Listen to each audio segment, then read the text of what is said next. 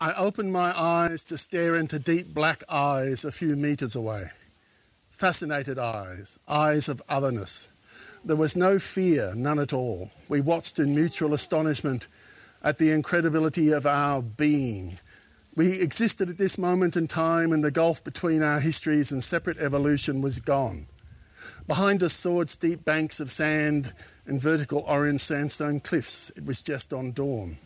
There was no thought, nothing but the startling desire to hang on to a connection that we knew could not last, holding on to our harmony for yet another unlikely moment. Those moving words are from the late environmental scientist, writer, and activist, Dr. Haydn Washington. He's describing the transformative encounter with a lyrebird he had while hiking as an 18-year-old. The lyrebird can mimic all kinds of sounds better than any other bird in the world. And yet, as Haydn noticed, this incredible bird did not have the human voice needed in order to speak up and to protect its own home. Washington and others became the human voices that did speak up for the lyrebird and many other species through a multi-year conservation effort that led to the creation of Willamette National Park in New South Wales, Australia. Haydn was scheduled to be in the studio with us today, December 16th, along with his colleague and friend, Dr. Helen Kopnina. We're very sad to report that he died on Saturday, December 10th, after a battle with cancer. We are grateful to be joined by Dr. Kopnina today, and we will be dedicating this episode to the memory of Haydn Washington. Here's a brief introduction to Haydn. Dr. Haydn Washington was an environmental scientist and writer at the Institute of Environmental Studies at University New South Wales, Australia. His particular interests were sustainability and what this really means, solutions to the environmental crisis, human dependence on nature, and humanity's denial of its problems. He was also keenly interested in wilderness and the sense of wonder humanity feels towards nature.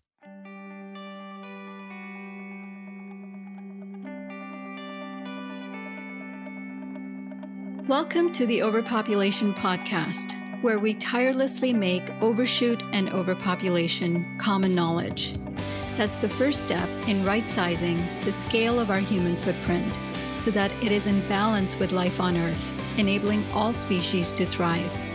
I'm Nandita Bajaj, co-host and executive director of Population Balance. I'm Alan Ware, co-host of the podcast and researcher with Population Balance, the first and only nonprofit organization globally that draws the connections between pronatalism, human supremacy, and ecological overshoot, and their combined devastating impacts on social, reproductive, ecological, and intergenerational justice. And thanks to you, our wonderful listeners, we now rank in the top 2% of all the podcasts globally.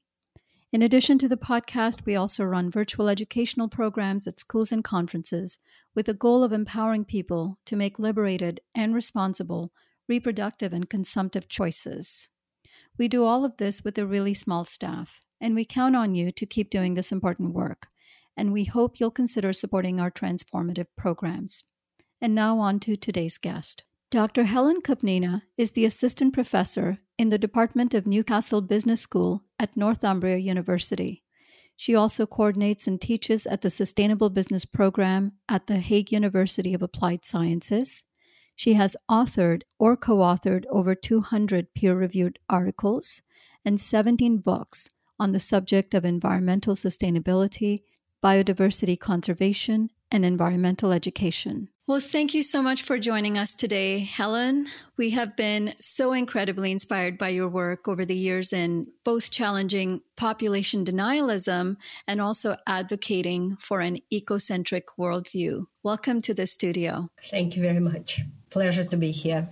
And so you and your friend and colleague Haydn Washington had worked together for many years and have co-authored several books and papers. We were looking forward to interviewing you both together today, and we're sad that won't happen. Haydn's death has come as somber news for all of us. It must have especially affected you. Would you please share a few words about your friendship with Haydn and your work together? Well, I thought I was ready for it, and today I'm having a low moment. He died less than a week ago. I must say I've never met him in real life. Part of it is he was one of the rare people who walked his talk. So when he was speaking about environmental sustainability and certain actions that we should not be undertaking, among those things were flights, international flights. Considering the fact that he lived in Australia and me in Europe, he never flew. I never flew. He was also a vegan. He basically followed his convictions, like so many people that I know, the ones that are my co-authors. Unfortunately, not myself. I'm less principled, perhaps. We admired his principles. We admired his determination and particularly his honesty. I think what's the biggest loss for all of us is that he was one of the few people who did not want to waste words. He was talking about avoiding waffle, avoiding political correctness,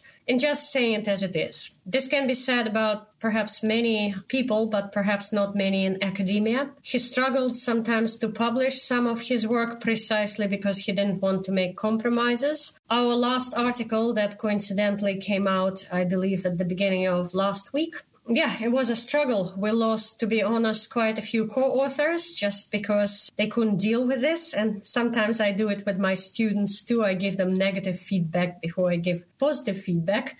I must say that Haydn managed to alienate quite a few people just by his brutal honesty. I found it difficult and struggled with it myself at times. Having said that, and it's interesting that you have selected a poem today, he was an incredibly gentle soul. He was a person with a huge and warm heart. And I must say, I haven't prepared this speech at all. And the first thing that came up to my mind is what a loss of a beautiful human being with such sensitivity for the natural world, including human beings. It has to be said every time that Haydn nor any of my co-authors never see humans as outside of nature. And he loved all human beings too. He just thought that we can do so much better living on this planet together. So what I'll miss the most is basically his uncompromising sense of justice and his brutal, to the point of being rude at times, honesty. Those are really beautiful words. We will, of course, be dedicating this episode to Haydn's memory, and we are so glad that you are here to speak on behalf of both your work and the work that you both did together. Thank you. So both you and Haydn have been, your whole professional lives, strongly committed to an ecocentric worldview, and you and Haydn both created a statement of commitment to ecocentrism that's been signed by over 1,000 people worldwide as of now. How would you describe the ecocentric worldview in general? One of the things about the statement, I wish it would have generated as much enthusiasm as at present the World Cup does. Having 1,000 people sign a certain statement, that's nothing in comparison to millions and sometimes billions of people that run after one political ideology to the next or subscribe to certain types of ethics. I think the statement itself is an important one. What's more important, and I think it was most important to Haydn, is that it would reach beyond the compounds of whatever people have read it, but would be part of our worldview. And by our, I mean worldview of millions and hopefully billions of people. Maybe in the past, and going back to the origins of ecocentrism that can be perhaps traced back to people like John Muir, Leopold, and later Arne Nass, it is a movement that has been connected to, in many ways, let's say, indigenous ideologies, and a movement that is definitely not new, perhaps having also to do with animistic religions, having to do with origins of humanity, as indeed something that we can recognize has been so closely interlinked with other natural systems and particularly other living beings. The idea of ecocentrism is simply put not to place ourselves at the center of the universe, not to think of one single species as the only one that deserves, in ethical terms, moral consideration, and in pragmatic terms, that deserves a fair share to what we humans call natural resources or ecosystem services, because these are, again, very anthropocentric ways of relating to our environment. And ecocentrism very much does place humans within that system, not outside the system, but also partially sees humans in pretty much natural and biological terms. Pragmatically speaking, we can say we are large omnivores or apex predators, and that's part of the issue. If there are 8 billion of us, something's got to give. As much as we love certain other types of iconic species, such as tigers, if you imagine 8 billion of them walking around, we might have a problem. Unless they're doing the same as us, basically herding enormous amounts of other animals into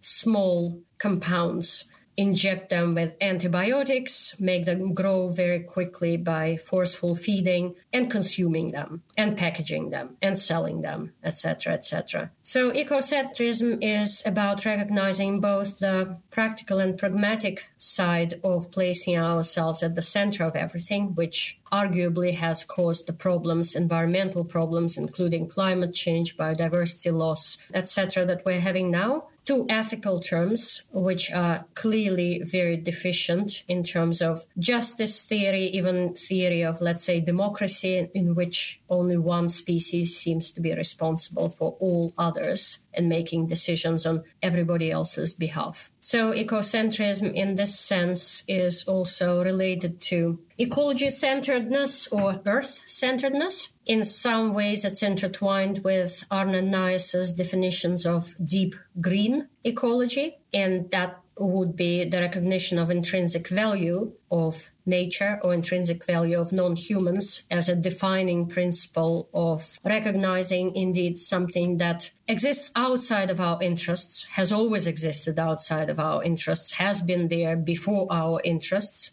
and in fact deserves, although we are humans, of course, and will remain humans, but certainly deserves our understanding and appreciation of the fact that it's not just resources and services that we're talking about. So that's it in a nutshell. And how did you come to this more ecocentric worldview, seeing that most people grow up very much paying attention to human social systems, very anthropocentric, and in modern globalized capitalist societies, it seems to take quite a bit of experience of some sort to create a more ecocentric consciousness. What was your coming to that as you grew up? I did write an article once, which was a very personal one, in the same journal that issued that ecocentric statement. The journal is called Ecological Citizen. And the journal article was called Ecocentrism, A Personal Story. It lays out 3 personal experiences in my life. One was related to me growing up in the Soviet Union, in the country which is probably the worst country in the world right now. I was born in Moscow. My father especially was a physicist who went out with his physicist friends and their families to the wilderness areas in Siberia, in Ural, in Karelia, etc. Those hikes with parents, it was a formative experience in a sense that there was also a space for freedom for them. Being dissidents at the time, being anti-regime, it allowed them for certain freedom to actually speak openly to each other. It also allowed for a space that we didn't have in the city to think, or at least for them, I was a child, to think and to relate to certain issues that were bigger than themselves. One of the issues that was bigger than themselves, quite literally from a child's point of view, was the trees surrounding us, and the lakes, and the rivers, and the kind of self-sufficiency that we've developed, because that's before the age of mobile phones. And when you're hiking, so to speak, and actually using kayaks and canoes in areas where there's no human civilization for 6 weeks at a time, sometimes accidents can happen. Somebody can cut their knee with an axe while chopping wood, whatever. You're on your own. There's no ambulance coming up. You have to fend for yourself. That experience of survival, it wasn't a game. It wasn't some kind of scout camp. It was something that I grew up with, and it was amazing. It was fascinating. It was quite extreme. Another experience was me going to the United States in 1989. when finally my mother immigrated with my little sister. And to make a very long story short, at a pretty young age, being a teenager, I ended up on the street in Phoenix, Arizona. We went from Moscow to Phoenix, of all the places. And I thought that it might be a good idea still to continue going to school, because it might otherwise eliminate my chances of getting anywhere. I started off living in the city center, being one of those homeless teenagers and stealing. And worse, the ones like myself have been, if they were female, usually prostituting themselves and using drugs, etc. Coming from an intellectual Soviet family, I found this horrifying, and I ended up moving close to my school while I was working for all kind of silly little jobs, selling burgers and God knows what else. And I spent more than a year in the bush, living next to my school in a place called Paradise Valley, close to the foot of the Camelback Mountain. It was an interesting experience because, well, I was sleeping out of a backpack, and the nature surrounding me felt so much safer than the downtown Phoenix and the whole sort of drug, prostitution-infested kind of scary world in which I thought I've reached the bottom, but it felt like I could physically not exist anymore. It supported me. It was nice and warm, Arizona being what it is. Could stay there in the winter. I've spent quite some time writing my college applications from the bush, surrounded by cacti and hummingbirds and all other beautiful things. A third one was related in India. I was doing Erasmus Mundus exchange program, and that was about 15 years ago. It meant that I went to teach from the University of Amsterdam, where I was working at the time, to Jadavpur University in Calcutta. And I had a wonderful experience there. My family came as well, and my daughter, who was 2.5 or 3 years old, Eden, she was there. The thing is, my family members, they made trips outside of university campus compounds every single day, and I stayed at the university because I had to teach, so I spent many more times indoors and surrounded by beautiful trees and a road, which was very big. There were 17 lanes, slow-moving traffic, full of diesel, lead, and other forms of exhaust. Stayed just outside of my compounds. So my family members, within a few weeks, they've developed pretty bad case of lung infection, disease, etc. We were recommended to go on a little trip after they've taken antibiotics. So we went to West Bengal, to a place called Darjeeling, and we've traveled around a little bit in a place called Sundarbans. And that, again, the healing power of nature, when I saw my little daughter perk up, sit up, and smile again, and the color coming back to her face. It wasn't just the mangrove forests, although that was beautiful too. But yeah, the healing power of nature is one important thing. The freedom element of nature is another important thing. But another thing that I've written once, it's called the Lorax complex. And there's a hypothesis that if you're exposed to nature early on, like I was with my parents, that you're predisposed to like it. Well, if you look at empirical evidence, that's not necessarily true. You can see people who grow up in the middle of mangrove forest or in the middle of Arizona, some kind of beautiful forest and Flagstaff next to it, and participating in its destruction through logging or whatever other activities, or basically not caring about forest inhabitants. You also have cases described in a film called If a Tree Falls, A Story of the Earth Liberation Front. A so-called radical environmentalist, Danny McGowan, grows up in New York. Has never been hiking, has never been outside of New York. Perhaps the greenest space he's visited was Central Park. At some stage, at the age of 20, he gets exposed to a documentary video about Indonesia, I believe, and forest felling there. Centuries-old trees, realizes that in his own home state, Oregon, old-growth forest is being destroyed as we speak, connects to certain people, and that's how the journey for defense of nature starts. In fact, I think perhaps you need to have both. Internal predisposition, I guess, certain kind of openness, certain type of biophilia, simply put, liking animals. It can be your cats, dogs, maybe you can extrapolate from there to wild species.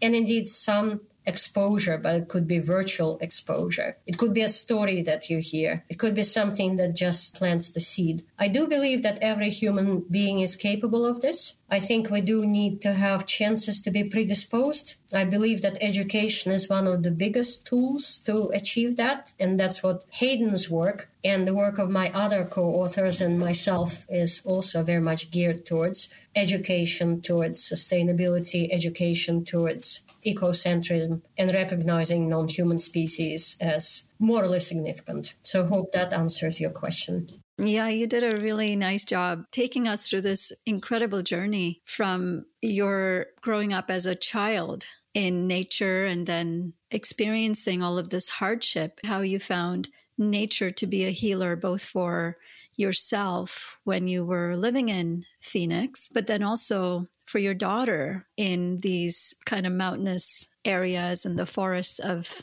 India's wilderness. Those are really beautiful and moving examples. And I wanted to say also what you just said about the Lorax paradox, the fact that you found that it's not required that you have experience in nature to be predisposed to liking it.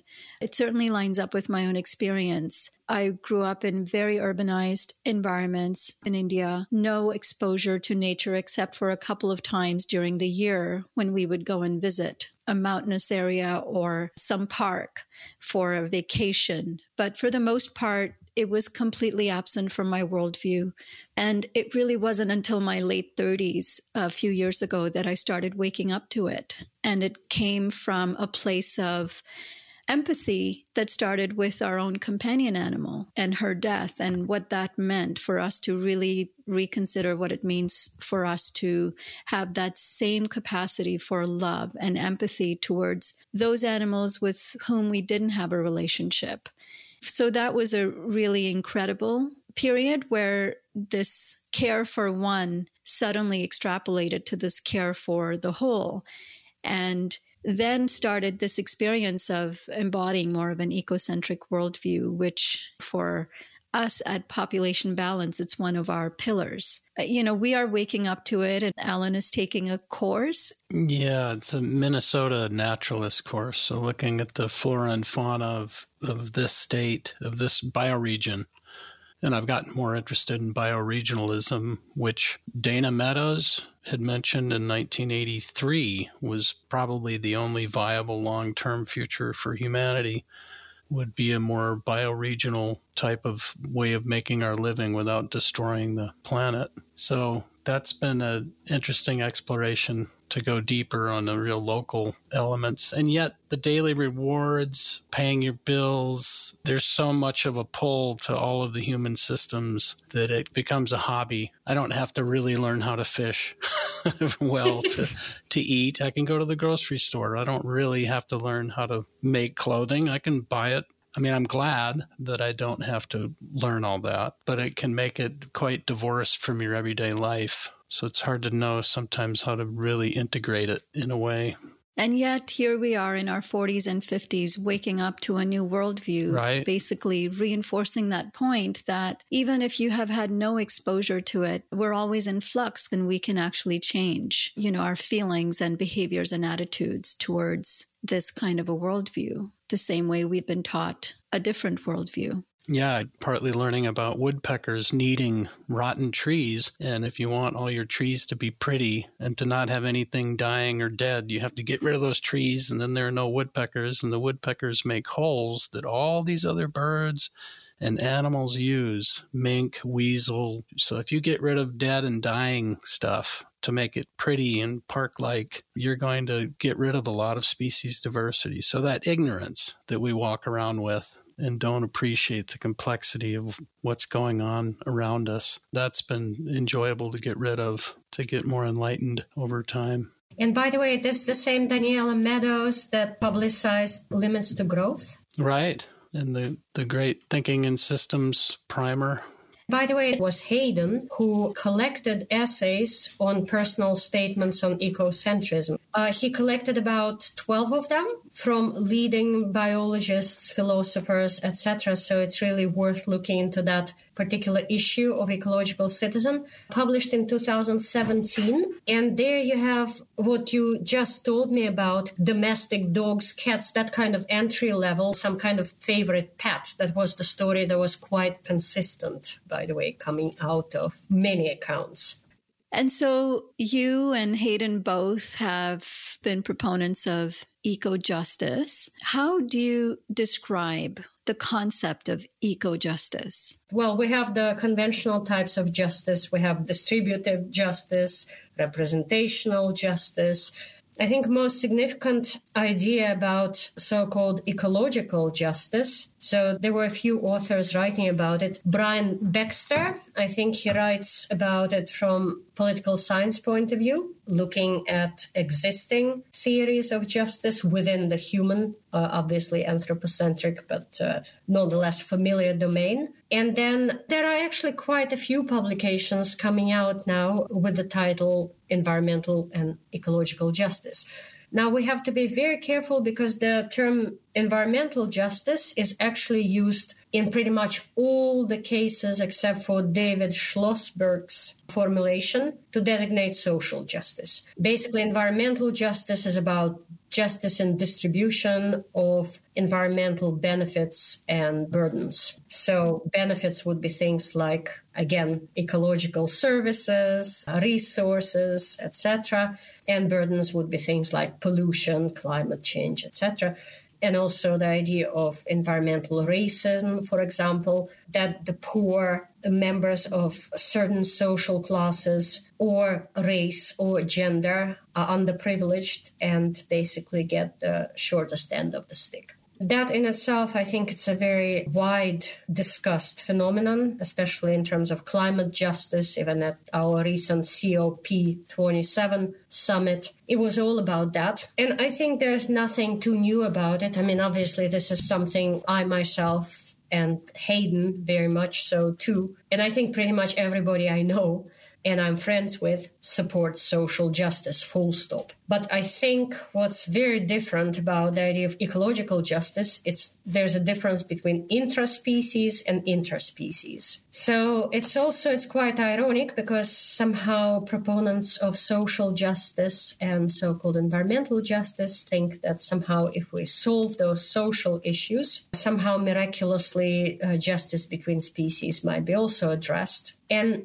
I personally don't see any empirical evidence for that necessarily. We're talking about a certain economic pie, which is limited, back to Meadows' report and the limits to growth, whether you divide it equally or not. So you have one huge chunk that's taken by, let's say, 1%, the richest people in the world. 99% is doing by teeny tiny slices, or let's say it's divided by 20, 80%, whatever. We're still talking about one pie. So having come from the Soviet Union, there was a forceful system of distribution. That's another very common critique that you hear, critique of capitalism. Well, I grew up with socialism and it wasn't any different. Because basically you have, division is in the same slices. You still pollute nature. You still use it as a source of natural resources. Economic growth is still very much favored. Industrial development, and I think that's very significant, is still very much central to it. There's no difference.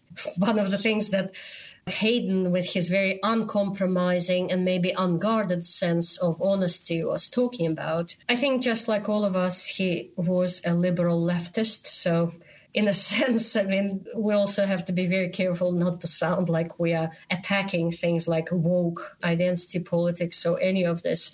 But the kind of reliance on those repeated truths. Let's blame capitalism, let's blame the white toxic masculinity, etc., etc.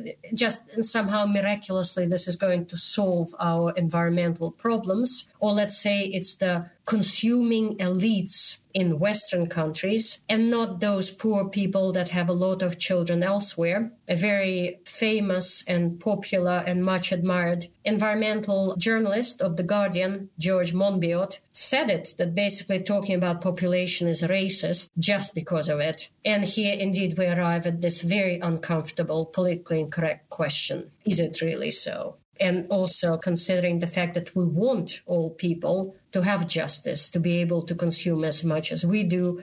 And the poor don't consume less because they don't want to necessarily, perhaps because they can't. Right. I think this is quite an uncomfortable thing indeed about the whole discussion of population as well.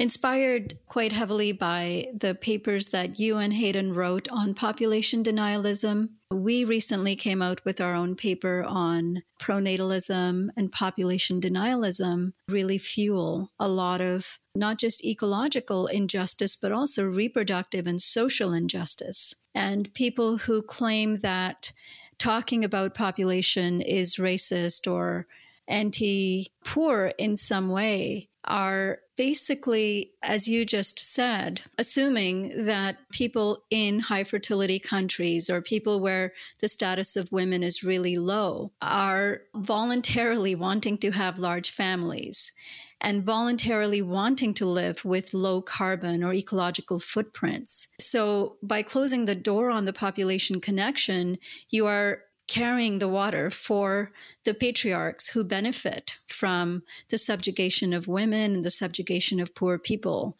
And as you said, the elite minority that benefits from marginalizing the majority. So it's a really sad and ridiculous argument that is happening more and more on the left. And I think it's become very counterproductive to the very social justice goals that the left, like us, are fighting for. Yeah, I very much do think so. And to make an argument that somebody of 12 years old voluntarily wants to have these children and at the age of 18 have 3 of them, and also that it makes the family in question somehow richer or happier, that's just preposterous, I think. So the low-hanging fruit in this case, and indeed a win-win for social justice advocates, and also looking at the issue from an environmental angle, is very much to look at it also from the point of view of what actually makes people poor and what actually makes people happy and what actually makes people choose certain things and not choose certain things. And I think in that regard, we should not be witnessing the kind of polarization that now occurs with this type of discourse that George Monbiot's article has certainly underscored. But indeed, to me, before I read this article, I wasn't even aware of the huge sort of ideological gulf that exists to this degree. And I thought it should be such a commonsensical thing, indeed.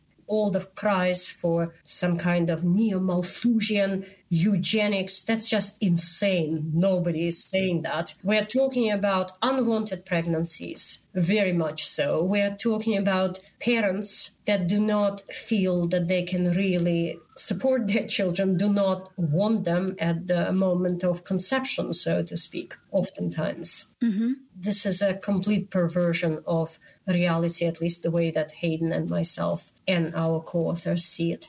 And we do as well. And like you mentioned, if the global footprint is 1.7 Earths and it's divided very unequally, which is unfair and should be changed, but even if it were all divided fairly, we're still using 1.7 Earths. So there's still that ecological element that you're mentioning that if you just push on social justice, that will not take care of it. You can evenly divide everything that we're consuming now, and we will still be consuming 1.7 Earths. And we've also seen from the same source, the Global Footprint Network, the Sustainable Development Index shows that as countries move toward better access to resources and lower fertility and more economic empowerment, their footprint skyrockets. Because as Helen, you were just saying, people do not voluntarily wish to live as poor people with really, really minuscule ecological footprints in substandard living conditions.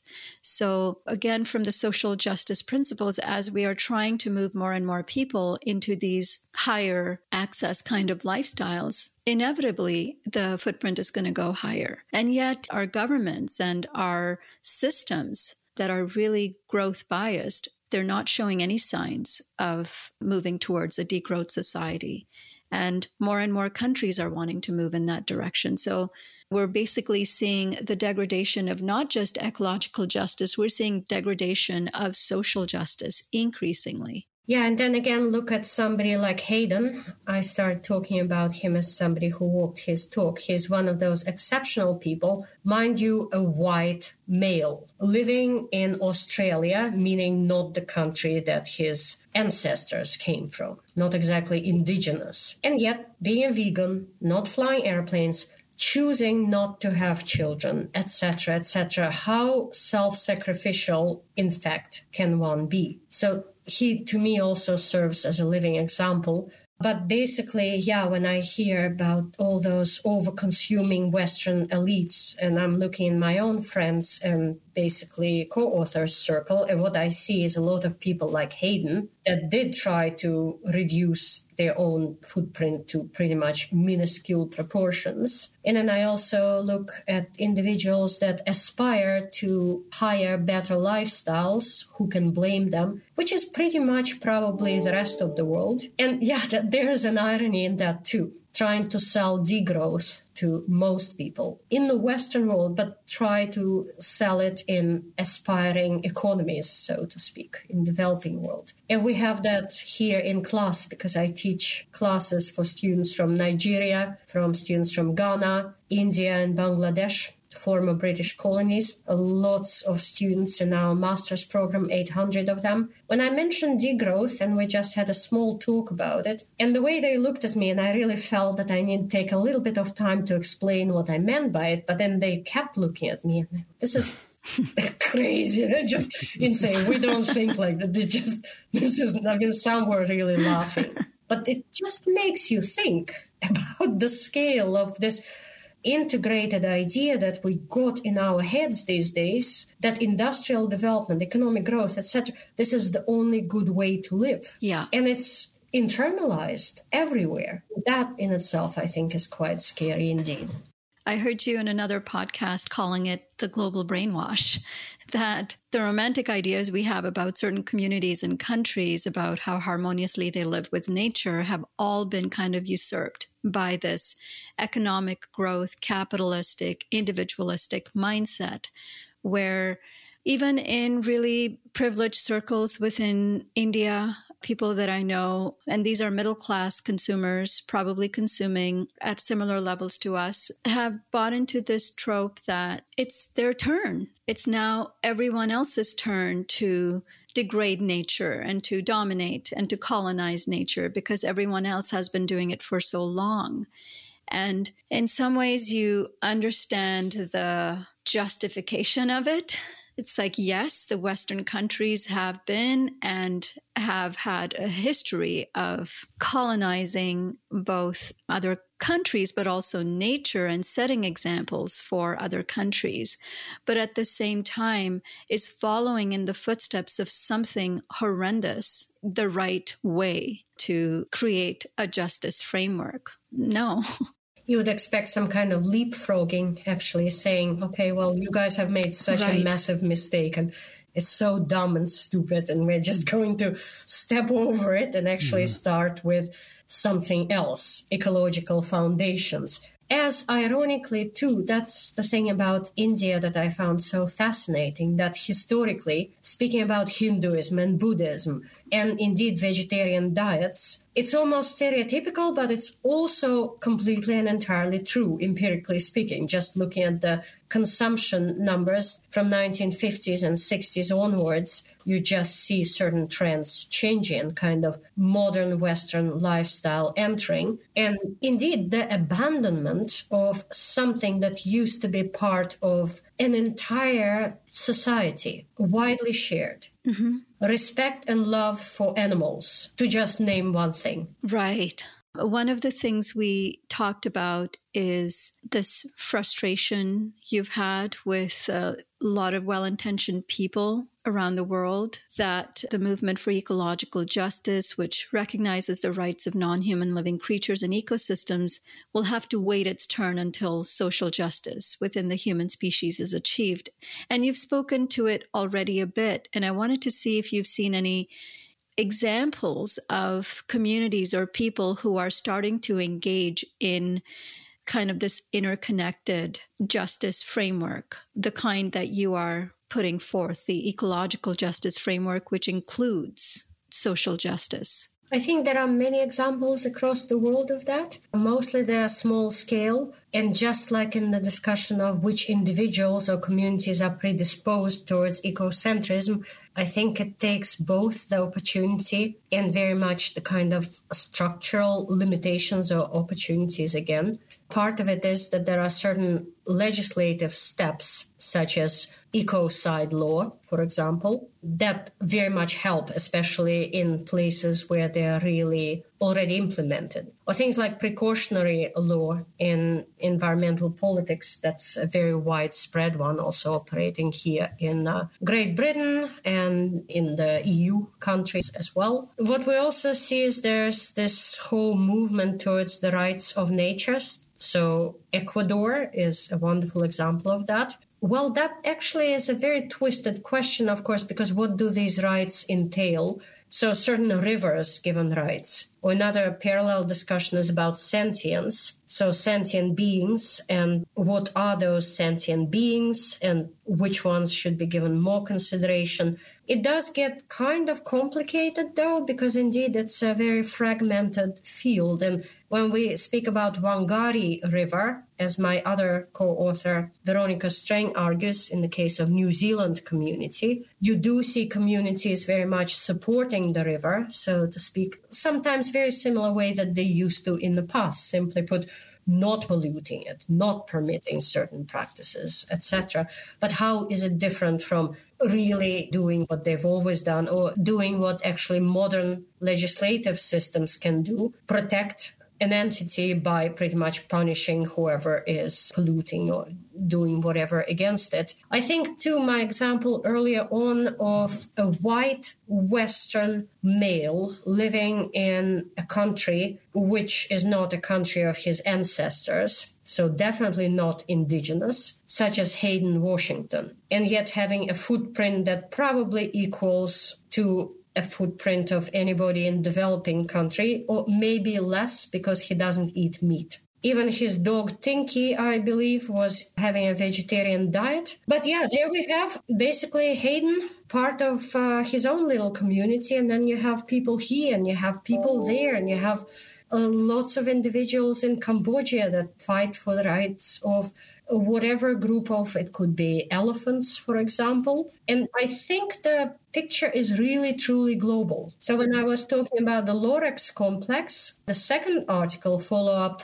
article I've written is called The Lorex Complex in Cross-Cultural Perspective, arguing that indeed it's not just a community here and there. There's no brilliant example because things also keep shifting and changing, but within each and every single community. And indeed, it cross-cuts gender, it cross-cuts age, it cross-cuts ethnicity, race, etc. And that's the beauty of it. Because whenever you support something, and also even in my classes, that some of them are elective courses, so students choose to be in a sustainability class. And yeah, you do see all different backgrounds, and somehow they're just attracted to this idea, and it's wonderful to see. And again, growing up next to a forest doesn't mean anything, because you have defenders of the forest from the same village saying, please do not cut the tree, and their neighbor or family member is cutting the tree. So that happens too. Very much of a patchwork, I think. Yeah, it makes sense. And we've started to notice this shift also in some of the areas, especially when it comes to the protection of non-human animals and animal rights.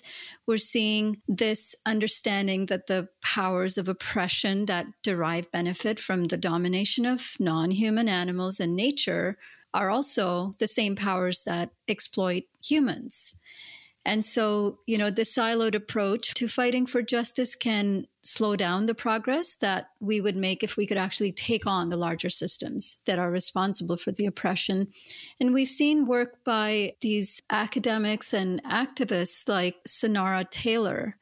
She authored the book Beasts of Burden. So she's a disabled person and an animal rights activist. And basically her work is challenging us to think deeply about the things that divide the human from the non-human animal and the disabled from the non-disabled, and what it means to break down those divisions. So she's kind of doing disability rights and animal rights in the same way as what you were just talking about. And then there's also this book called Afroism, essays on pop culture, feminism, and Black veganism from two sisters. And the authors are Af and Sil Ko, and they're trying to bridge the gap between anti-Black racism, feminism, and non-human animal discrimination, trying to look at these interconnected oppressions. And I think those are some really excellent examples of ways forward for how we can actually start taking on larger systems that oppress across species, across race, across gender, across ability. And there's more power to the movement when we can unite our efforts. Definitely, definitely. So, Helen, we were telling you that we just came out with our new peer-reviewed paper that was authored by myself and our communications manager, Kirsten Stade, and it's called Challenging Pronatalism is Key to Advancing Reproductive Rights and a Sustainable Population. And both your and Haydn's writing on population denialism informed much of our thinking for that paper. And so one of the themes, of course, in population denialism is that there's been a shift from talking about population growth as a concern to exclusively focusing on women's reproductive health. And so as a result, fewer people are talking about population or even family planning because, as you found, while this shift was a positive step toward increased reproductive autonomy, it also brought about this silencing of the population connection, and that followed directly after the 1994 UN Cairo Conference on Population and Development. You've discussed that critics often portray overpopulation concerns as being anti-poor, anti-developing country, or even anti-human. Can you talk a bit about what you found to be the reasons behind this denialism?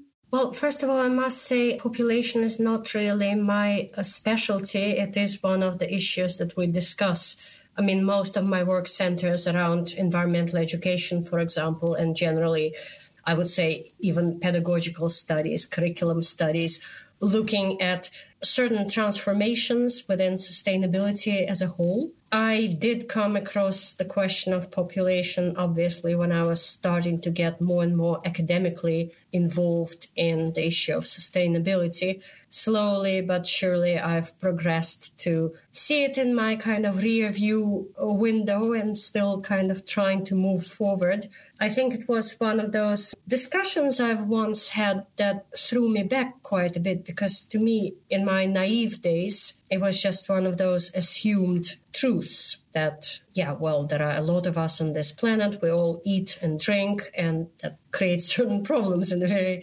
simplistic way, I guess. And then indeed this whole discussion started about, no, not all of us eat the same amount, and many more consume much more.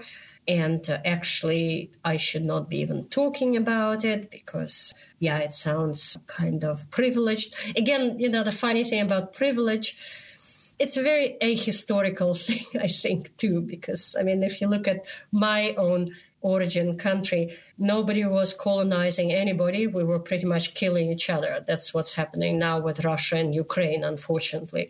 There was serfdom in which most people did not own their own land, but they did not even own themselves, basically serfs in a feudal system. Horrible history of lots of blood, but basically, at least in the Russian region, for generations, it was blood spilled on more or less its own vast territory.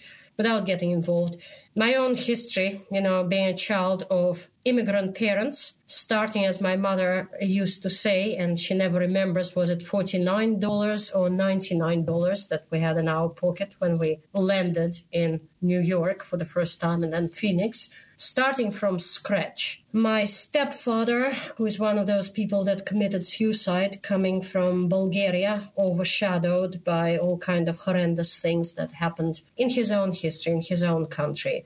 Not much privileged about it, growing up on the street the way I did too. And that was in that discussion that came up, but Helen, you are from Cambridge. And that just ended the whole discussion. And I remember that the discussion started with population and then just cutting me off because I went to this elitist school. And by the way, going to the trajectory of it and basically getting a scholarship that I never had money at that stage at all.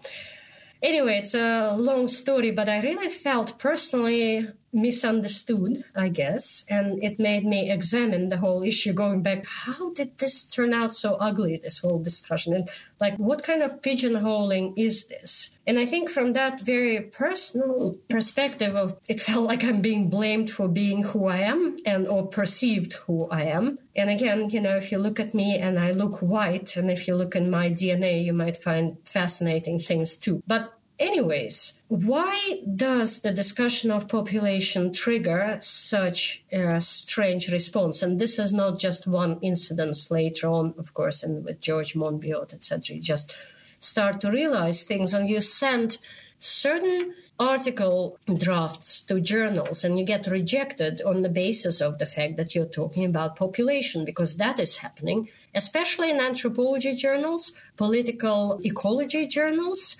I think part of it might be, in a sense, it comes from a good place. Again, kind of social sensitivities, the part of wokeness that I myself very much support, because once again, I'm very much against all kind of injustices, just like all of us, I suppose.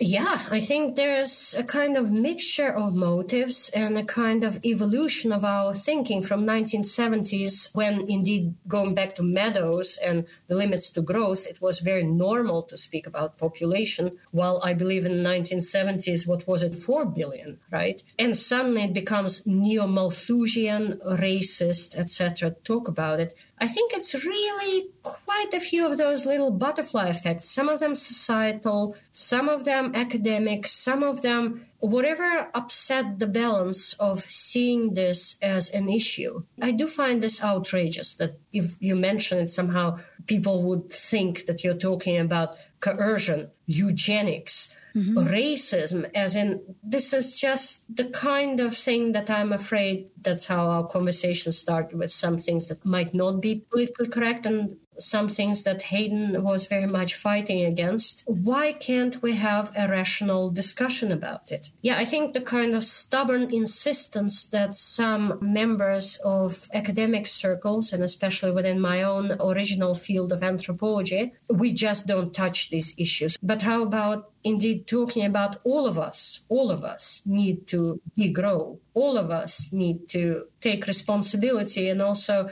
see ourselves as part of one single species. There was another interesting talk I was invited to at the beginning of the year, and it was about colonialism, race, and speciesism. And then somehow also when I said that, but aren't we all part of the same species, even that provoked a certain controversy. And I don't want to go into it, but again, I'm really starting to feel that I'm walking on eggshells just discussing these issues, Yeah.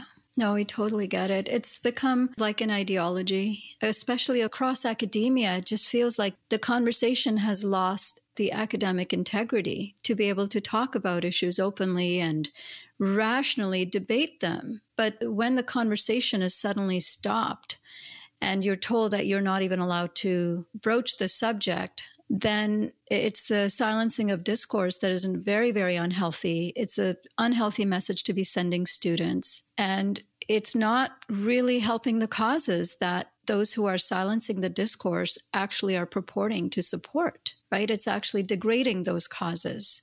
But in some ironic way, it makes you look a little more superior by silencing the conversation. And you say it's coming from a good place.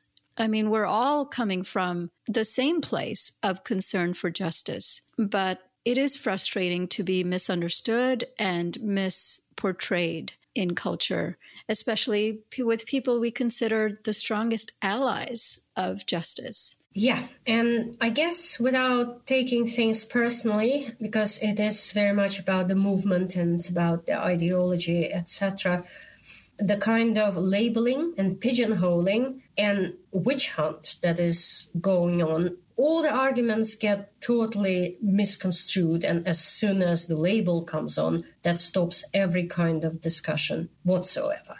Right. Helen, thank you so much. This was such a fascinating and enlightening conversation, and your personal story and your academic journey and what you're doing with your students. It's just so incredible to hear how many different hats you wear, and you're making changes in your own ways. And also, thank you so much for speaking on behalf of Haydn and honoring all of the work that he's brought to our movement. We really appreciate having you here today. Yeah, thank you. Thank you so much for this opportunity. And I do hope that I'm channeling a little bit of his anger and frustration as well. In a sense, I'm doing it intentionally because I know he would have spoken the same way, in a sense. He was very brave, too. Definitely. And yeah, I do think, indeed, if you include his poem, one of the things is that through his poetry, which is much less known, perhaps, than his academic activism, by a lot of love of everything, including humanity, comes through it. He said that if he could save just one single species by dying himself, he would do it any moment. And I'm sad to see that the week that he died, just the day before, I actually placed something on Twitter about a certain mountain mist frog, quite coincidentally an Australian species that was declared extinct. And yeah, I just think that because of his life and his work, he might just succeed in saving perhaps more than one species. So let's hope so. Well, that's it for this edition of the Overpopulation Podcast. Visit populationbalance.org to learn more.